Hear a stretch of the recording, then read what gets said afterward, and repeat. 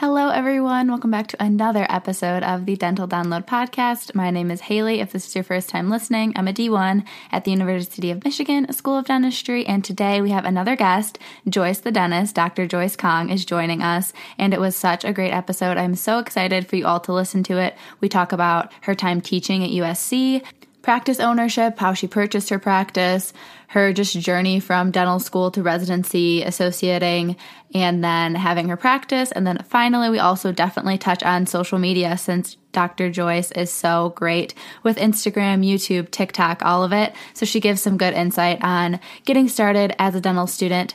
But before we get into that episode, I did want to do my typical intro. It's going to be pretty short and sweet because I'm getting ready to go on a little trip to Northern Michigan to relax during my dental school break. So that's kind of a life update. I'm on finishing up the first week of my 2 weeks off before D1 fall starts. We just finished D1 summer. As you guys heard in the last episode recapping about finals, I didn't obviously have my total scores, but I do now, and finals went well. I'm pretty happy with how the semester went. As you guys know, it started off pretty rough for me just transitioning into dental school, so I think that overall I adjusted pretty well and things turned out pretty decent. And I'm definitely really looking forward to the fall. I'm very optimistic that things are going to go even a little bit better. I'm sure it's going to be new challenges ahead with taking 23 credits instead of taking 10 this summer where they just kind of warm us up. So it's going to be interesting, but you guys will be along for the ride. Every intro of every episode, I'll be keeping you up to date. And you can also check out my YouTube channel, just my name, Haley Schultz. But the other update I did want to give is that we got an email explaining how our D1 orientation, the in-person portion, is going to go. As you know, since we were online this summer, we had a virtual orientation back in June, but we're doing a little bit of in-person orientation, just the mandatory activities of picking up our kits for SimLab, getting our headshots taken, and getting assigned our benches for SimLab. We got an email with our bench number, and it's funny, I'm next to one of my friends from undergrad, like, what are the odds of our whole class of 100 people? And then also, I just, like, as soon as I read, like, this is Haley Schultz, bench number, whatever, I literally, like, almost started crying, which is so funny. I think it's just because it's been such a weird time being an online dental student that at least getting to go in for this twice a week for a couple hours a week to work in SimLab is going to just make everything feel much more real. And I think for me, I just need more of those tangible things to keep me motivated in school because it's just been really weird not actually being around classmates and not having any, I guess, just like real incentive to be working. Like you have to be so self-motivated with online classes, which I know, but I think that going into the dental school is going to provide a lot of extra motivation. And living with one of my classmates now that I get to move to Ann Arbor, me and Amanda are going to be really good about keeping each other motivated. And speaking of motivation, our motivation for the week comes from the book that I've been reading over break. It's called Untamed by Glennon Doyle. I'm sure you've probably heard of it. It's popping up everywhere, but I've been waiting until break to get a chance to read it. So far, I would definitely recommend it. I'm only halfway through though, so I can't give you a full review. But the motivation that I got from it that I want to share with you guys is to kind of think back to when you were a little kid and just like how fearless you were in a way and just how unbothered you were with what other people were doing and what other people thought. Like all that mattered was you having fun, you being happy, you being yourself, and you would just like stand up in front of your whole family and like sing a song or something silly that little kids do. But like now maybe you would not have that kind of confidence, or you think, oh, so-and-so might judge me this way. And that kind of, I think, stems into all areas of our life. We just become more and more reserved as we grow up. And the book is definitely reminding me that it's good and important to get in touch with your inner child, if you want to say that, like your inner self, your truest personality, not just the personality that you've built to appease the world, I guess. So maybe this can motivate you to do some internal reflection once this episode is over and think about if you're living your life for yourself or if you're living your life for others. I know that's a very deep thought, but you guys can reflect on that once this episode is over. After this quick little break, we're going to get into the episode with Dr. Joyce. I hope you all love it. Many of us have those stubborn pounds that seem impossible to lose, no matter how good we eat or how hard we work out. My solution is PlushCare. PlushCare is a leading telehealth provider with doctors who are there for you day and night to partner with you in your weight loss journey. They can prescribe FDA-approved weight loss medications like Wegovy and Zepbound for those who qualify. Plus, they accept most insurance plans. To get started, visit plushcare.com/weight-loss. That's plushcare.com/weight-loss.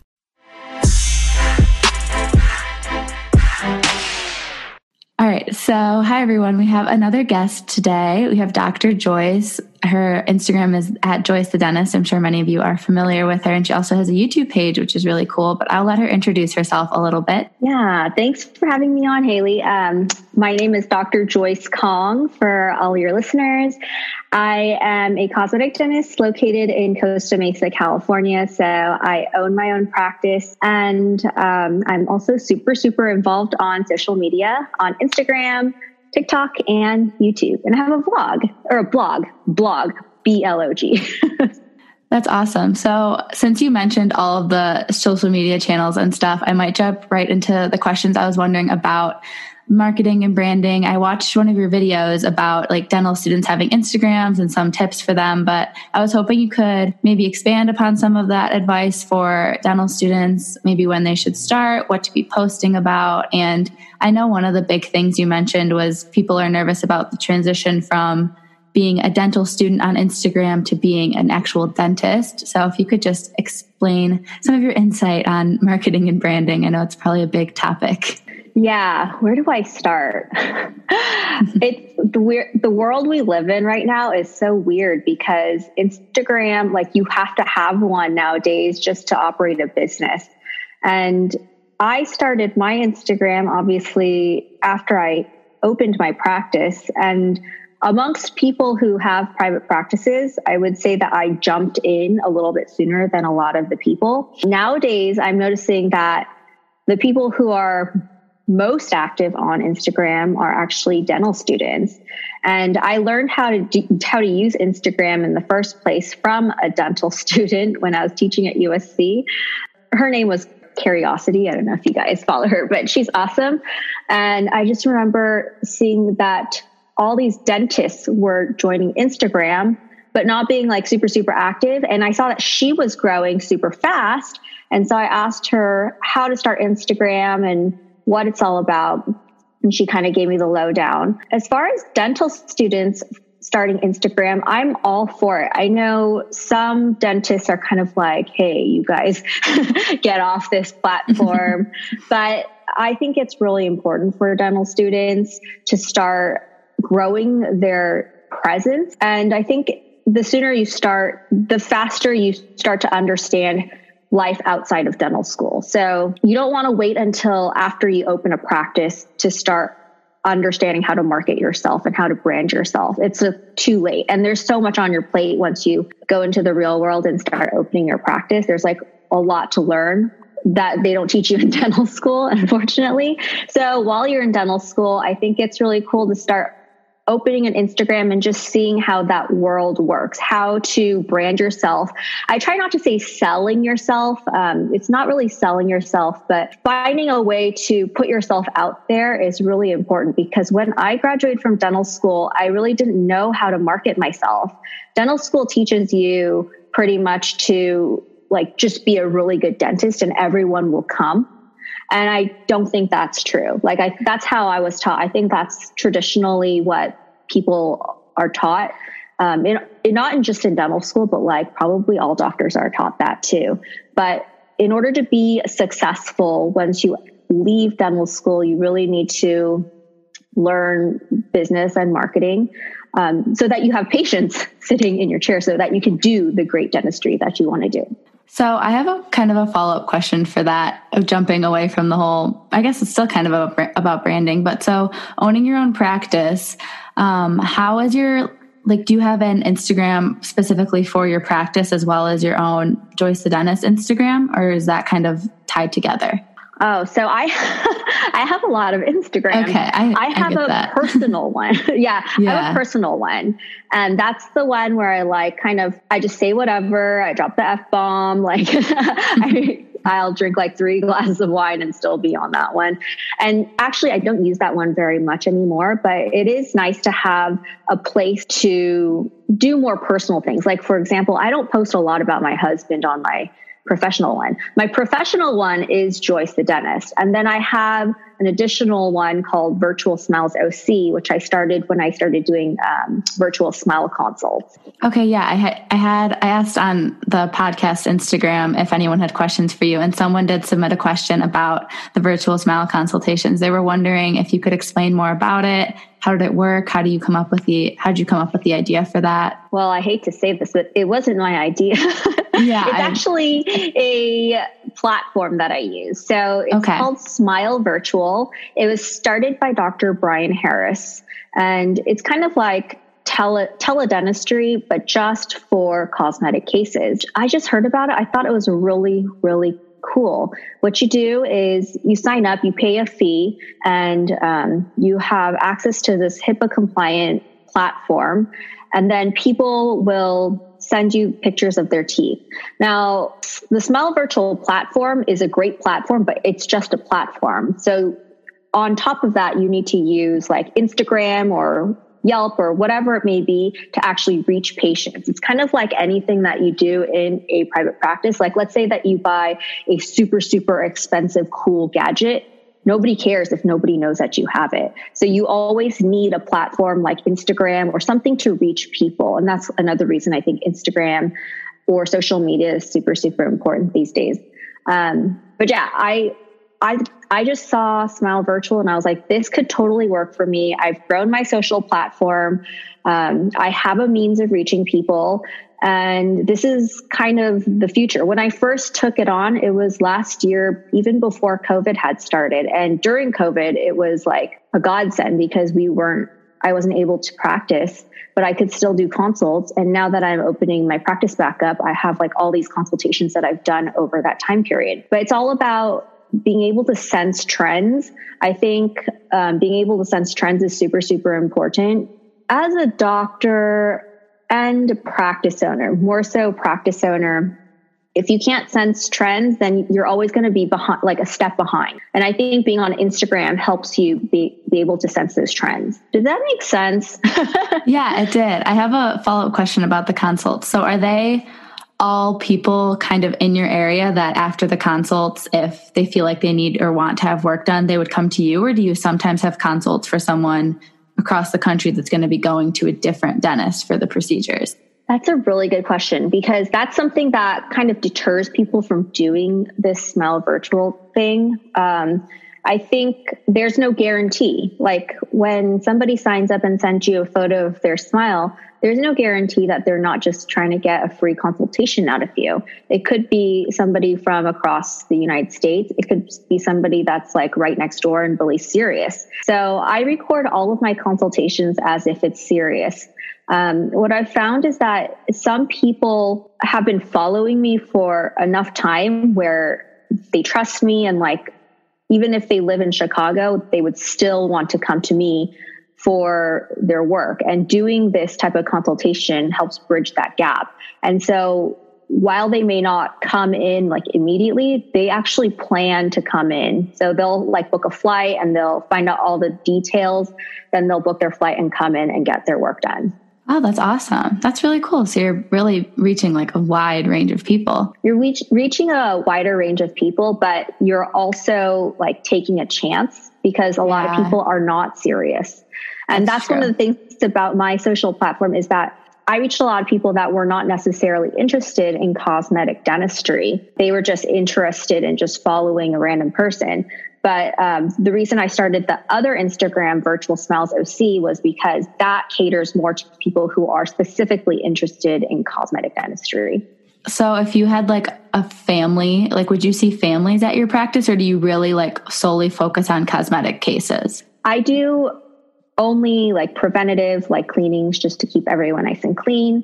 I do restorative, so onlays, crowns, fillings, and then I do cosmetic dentistry. So I don't do anything else like extractions or root canals or things like that. I really niched down my practice to just cater to those few procedures. How did you kind of figure out that that was what you were most like interested and good at? Was that through dental school or after you graduated? Did you kind of narrow that down? It was definitely after I found that after I graduated from dental school, like I had no clue. I wanted to do everything. Then I went to residency and I was doing everything. And even as an associate, I was doing everything. It was just because that was what was demanded of me. Like when you're a first time dentist, a lot of the jobs that you interview for, they're looking for someone who can do molar extractions and molar root canals.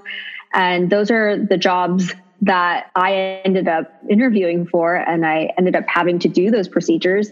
And if I didn't, then I wouldn't get the job. So I did a lot of, especially root canals. I didn't do as many extractions when I was an associate. I did tons of root canals. Root canals are kind of like they're as easy or as hard as you make them. Like if you just look at an x-ray and you're like, oh, I filled that really well, then you could pat yourself on the back and go to sleep. But the more that you know about root canals, the more you realize that, you know, it's all about how it does in the long term. And when you're an associate and you're doing root canals, a lot of times you're not there in like 10 years to see how your root canal ended up being. I always ended up sending them to a specialist in practice. I decided that's like what I want to do. I want to send them to a specialist, and then a specialist that I trust, especially because when I purchased my practice, the root canals were being done by this particular specialist. And I've been seeing his root canals be really successful over years and years and years and years. Yeah. So that mentioning you purchasing your practice kind of leads into one of my other questions about how you got started with owning a practice. Like what was your timeline upon graduating dental school and then to purchasing your practice? Yeah. So I graduated from dental school in 2010.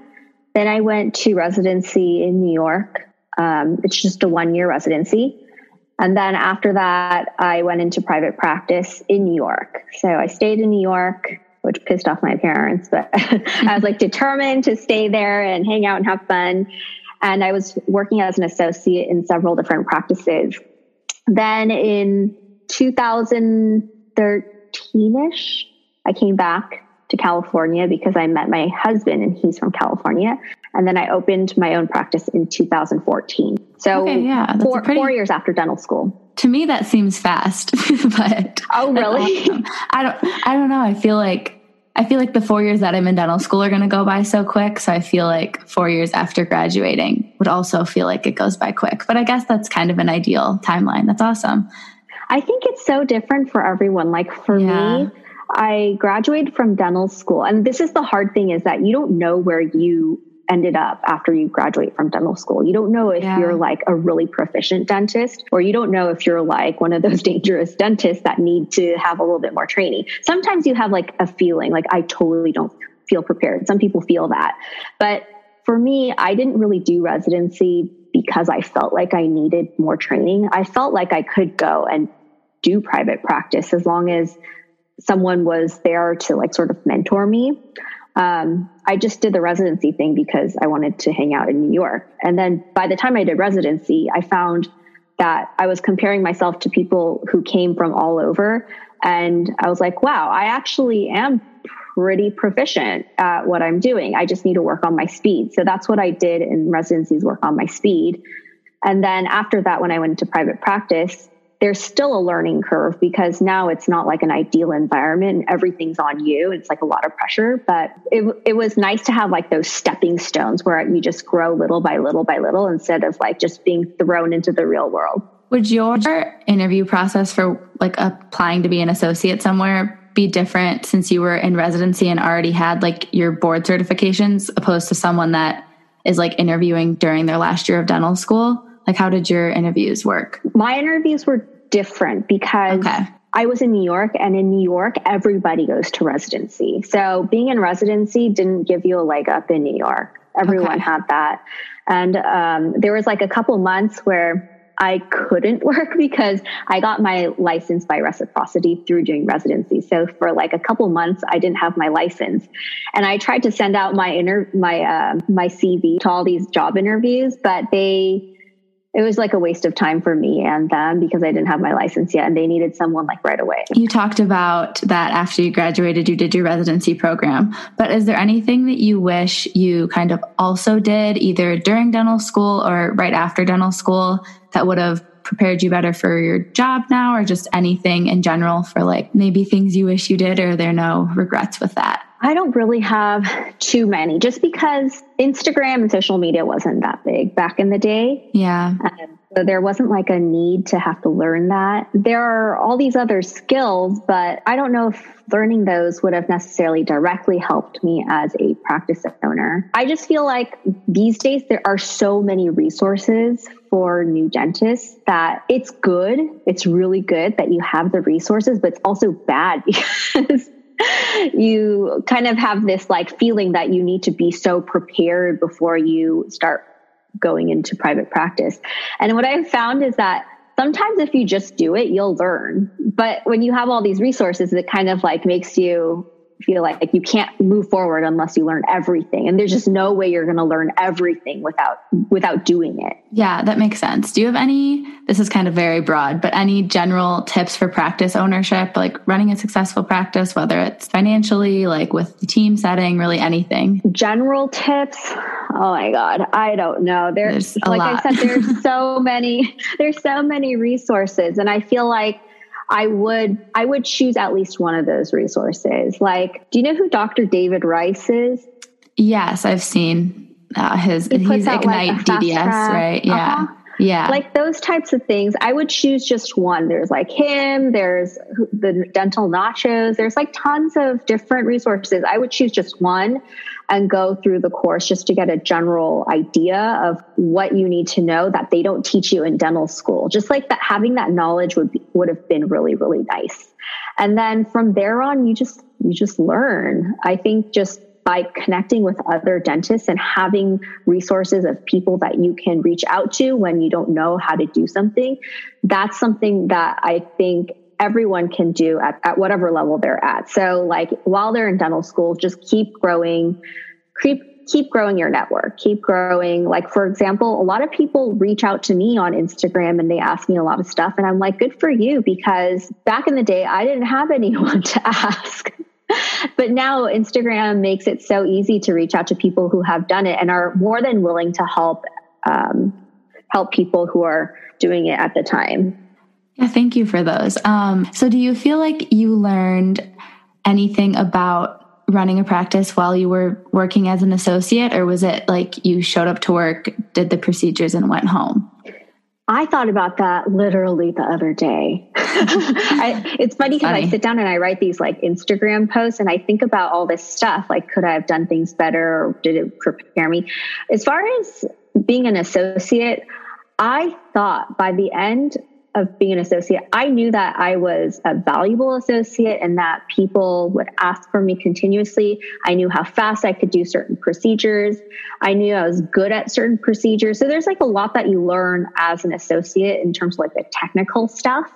And also just building your own confidence in that you are really good, because you can always compare against like the owner doctor and you can compare against the other associate. But then when you go into private practice, you're all by yourself and you're like, am I a good dentist? Like, there's just no way to know. I think that by the end of being an associate, when I had gained all that confidence, I thought I could run my own practice. Like, there's a portion of me that was like, I should just do this on my own, because I'm giving away so much of my production to the owner. And at this point, the owner needs me more than I need her. And I would think like that. But then after actually opening a practice, I realized I don't know the half of it. I don't know anything that would happen. If that practice that I used to work at, all the financial stuff, the front office would take care of. And I would just treat and plan everything. I would do it to the way that they like me to do it. And then the patient would go outside and then all the finances would be taken care of outside. So I didn't really realize how big finances and insurance and all that was and how complicated it was. I thought it was just a matter of like being able to present something really well so that patients can understand the need to do it. And like, that's like what makes you a really good dentist. But actually it's like a two-parter thing. Like, you have to be very good at communicating what they need and then let them know that they need this done. And then once they go out, like, someone has to close the deal. I did not know that. So because you hadn't had much experience with that, is that something you're heavily involved in your practice now? Or do you have like a financial staff that mostly handles that? This is where I'm like very, very lucky, but also if something bad happens, I'll be pretty screwed. Out of all the staff, my front office staff, she's the one that's been with me since the beginning. After I took over the practice, she's the one that came with the practice, and she just handles everything. She's so good at insurance, and she's very by the book. So that's like the one thing that is on my side, is that I don't have a practice where I'm like writing off a lot of things. Like, we collect every penny up front. Yeah, there's like no monkey business with my practice. Everything is pretty legit and pretty straightforward. And so I can keep track of all of the finances, because if you can't do that, then you don't know where all the money's going, and someone could easily steal from you. But let's say that my front office lady decided to quit like tomorrow and leaves. I would have a lot of figuring out to do in terms of how to do insurance. I could do enough. I know enough about front office, but long term, I would need to sit down and figure out how to do all of the nitty gritty insurance stuff that she does for me every day. So kind of following up on that about like building your team and your staff at your practice, how did you kind of figure out, since you purchased a practice from someone else, so there was already some like established patients, so you already had like probably the need for like a few hygienists, and like, did you have an associate right away when you bought it, or did that something a couple of years later you looked into getting an associate? Oh no, the practice was very small when I took it. Oh, okay. It was like really. So it's almost like doing a startup, but with a small base of patients. That's what I wanted to do. I didn't want the huge financial risk of starting from scratch. So I bought a small practice where I was able to meet overhead from day one. And there was a small patient base, a really nice, loyal patient base that I started off with. And I was doing all the cleanings. The previous doctor was doing all the cleanings, so I was doing all the cleanings when I took over. After that, we started to grow. At a certain point, then I got a hygienist, and then I got an associate doctor when I decided to start teaching at USC, just so that we could stay open a couple more days. Got it. So did you, when you were looking for this practice to purchase, you said you kind of had an idea of what you were looking for. How quick was the process of like finding the right one? Do you just kind of like shop around online, or was it word of mouth? No, it's actually really hard. Yeah, I imagine. There is no perfect practice. So that's something that I didn't really realize either. I was looking even when I was in New York. I would look at all the broker bulletin things and then see what practices were coming out. And then if there was one that I was truly, truly interested in, I would actually send my mom to go look at it. And then there were a couple that seemed good. And because I had not quit my job or like moved from New York, I didn't like jump on it. But as soon as I moved back to California, I was looking really, really seriously, but I couldn't find anything for quite a while, because a lot of the practices that come up, there's something wrong with each and every one of them. They're either like perfect, and some of them are perfect. They have a lot of patience, really good goodwill, a lot of really, really loyal staff, but then it's old and outdated. So you'll find like a mixture of all of those different things. And this one came fully digital. It was 2 chairs in a really nice area. And it was just like what I was looking for. And so in the beginning, you don't really know what you're looking for. It's kind of like looking for a house. You don't really know exactly what makes you happy until you start looking and then find out what goes at a certain rate, like what kind of house you want at a certain rate. And then you kind of calibrate your expectations. So you did mention teaching at USC, and I did read a post on Instagram. I think it was actually a comment that you made on Dr. Jordan Brown's video or something about like why you went into teaching and your experience with that. Would you be able to talk a little bit more about it? Sure. I taught at USC from 2014 and I quit in January. So from 2014 to 2020. And I started off as an adjunct faculty. So what that means, I don't know if a lot of people know what that is, but that's kind of like a volunteer faculty. I was going there once a week on Thursday. At USC, adjunct faculty are not paid. I think in certain schools, they are paid at least like a nominal amount. But at USC, everyone who's an adjunct is unpaid faculty. And I think that surprises a lot of people. So like basically all these people are volunteering. All these people are volunteering. And there's only a few that are actually being paid.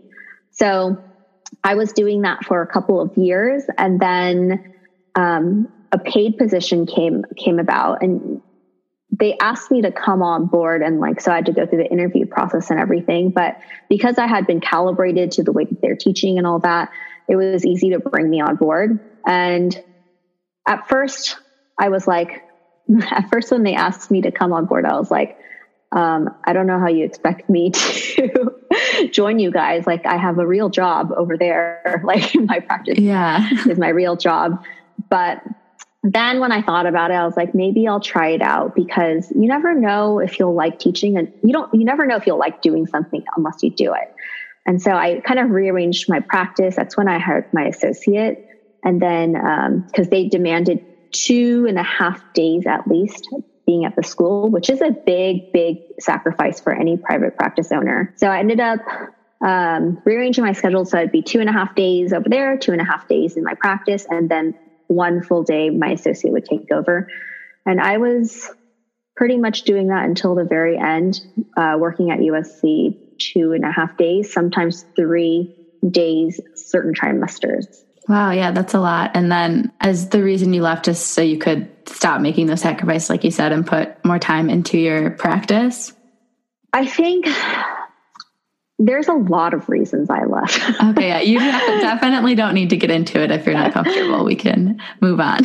No, it's fine. I mean, generally, yes. I think that at a certain point you outgrow a certain job. And when I first started teaching, by the way, I really enjoyed the teaching, and I think the experience itself was really good. Just being able to go to a school and see like what it's all about and connect with students. But then there came a point where I think I felt like I outgrew the position. You know, there's like no upward mobility.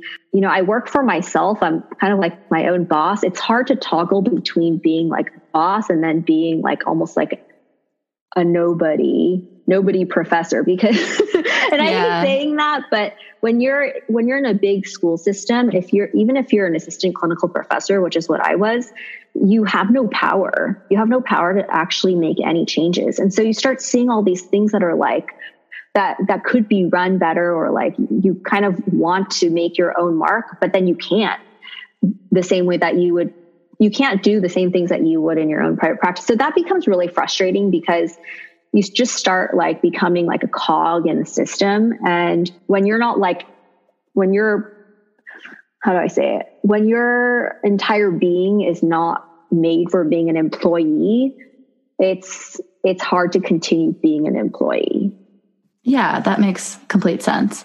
So, no, I feel like I was just going around. No, it does make sense. I could see how that'd be super frustrating. And I think personality types of many dentists, that would just get frustrating, I feel like, because they are just so like go-getter, like business mindset, like all different kind. Everyone's different, obviously, but I could see that being frustrating, just kind of being stagnant and everything.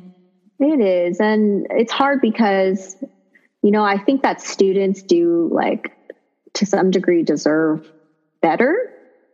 Mm-hmm. I think dental school, there's just like such a conflict in dental school where students are paying so much money for a certain degree of education. And then dental school is just run a certain way, and they expect students to like either adapt to the way that dental schools run, or it's hard for students. But it's also hard for faculty because the administration controls everything. And I don't know, it's just like such a crazy dynamic that I didn't really realize that was a dynamic in academia until I was there. And I was like, as soon as I found out, I was like, I can't be here anymore. It's too much stress. Yeah.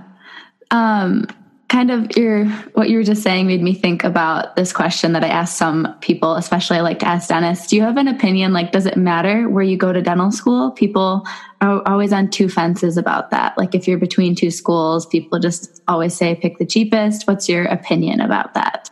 Oh yeah. I always see people who are super opinionated about that.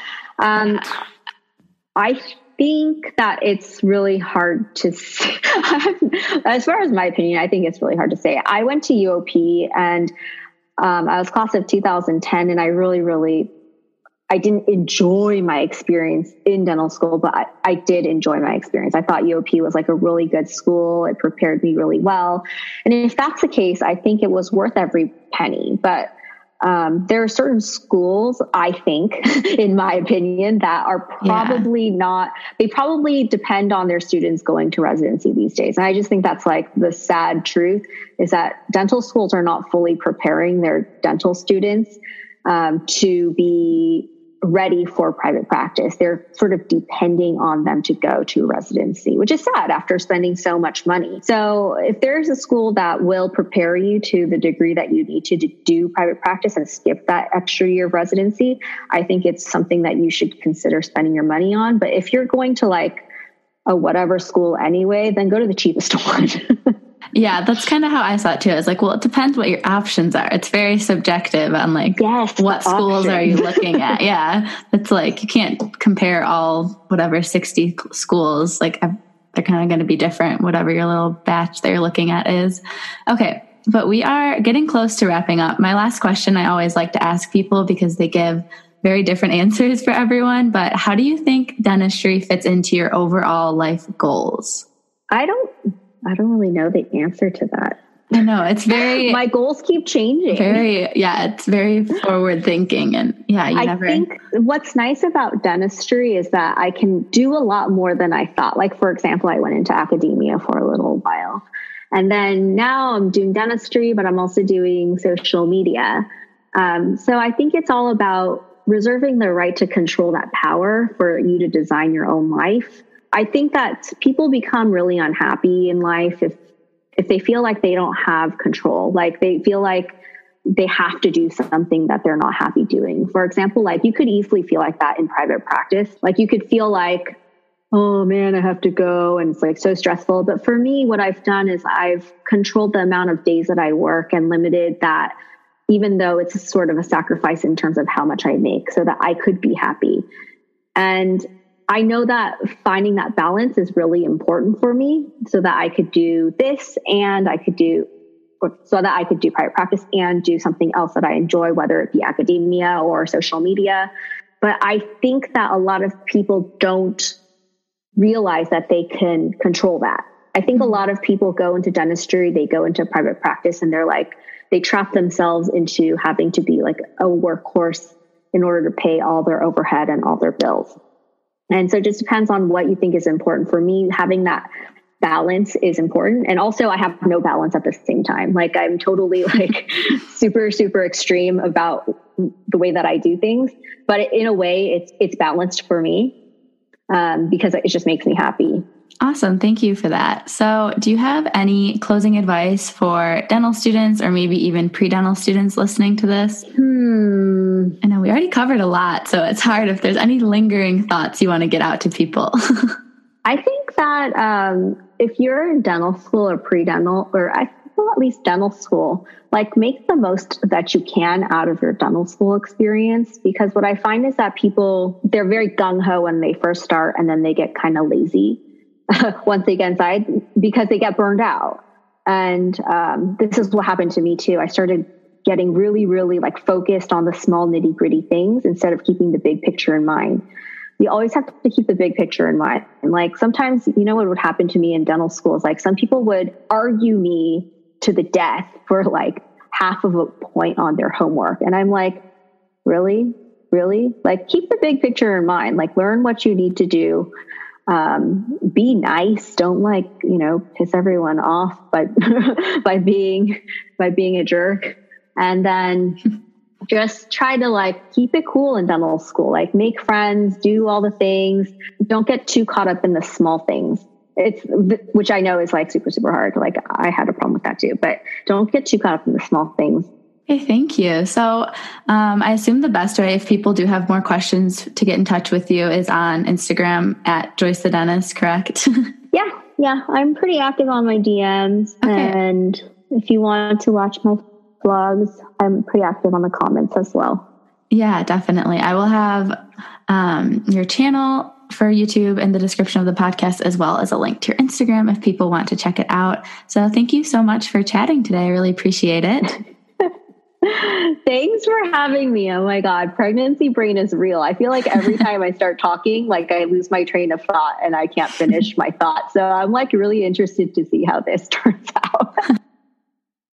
Okay, so that is the end of this episode. I hope you all really liked it and could learn a thing or two from Dr. Joyce. I know that I did, and every episode with a different speaker does leave me feeling very motivated, and this one did not disappoint. So I do hope you all liked it. Definitely reach out to me on Instagram at Dental Download Podcast to let me know what you thought of the episode and to keep up with future episodes. I have a ton of guests coming up, but next week in particular is going to be a solo episode. I prefer to alternate between a guest and a solo episode, guest solo episode. So next week, we're going to be talking all about the importance of getting involved early and how to do so. So that's going to stem all the way from being a pre-dental student and then also what I've learned so far starting off dental school, what kind of getting involved means, at least for me, and what I know you can gain from it. So I think it's going to be a pretty insightful episode if you are pre-dental or new and young in dental school. I hope you guys are excited to listen to that as well, and I will talk to you next Monday.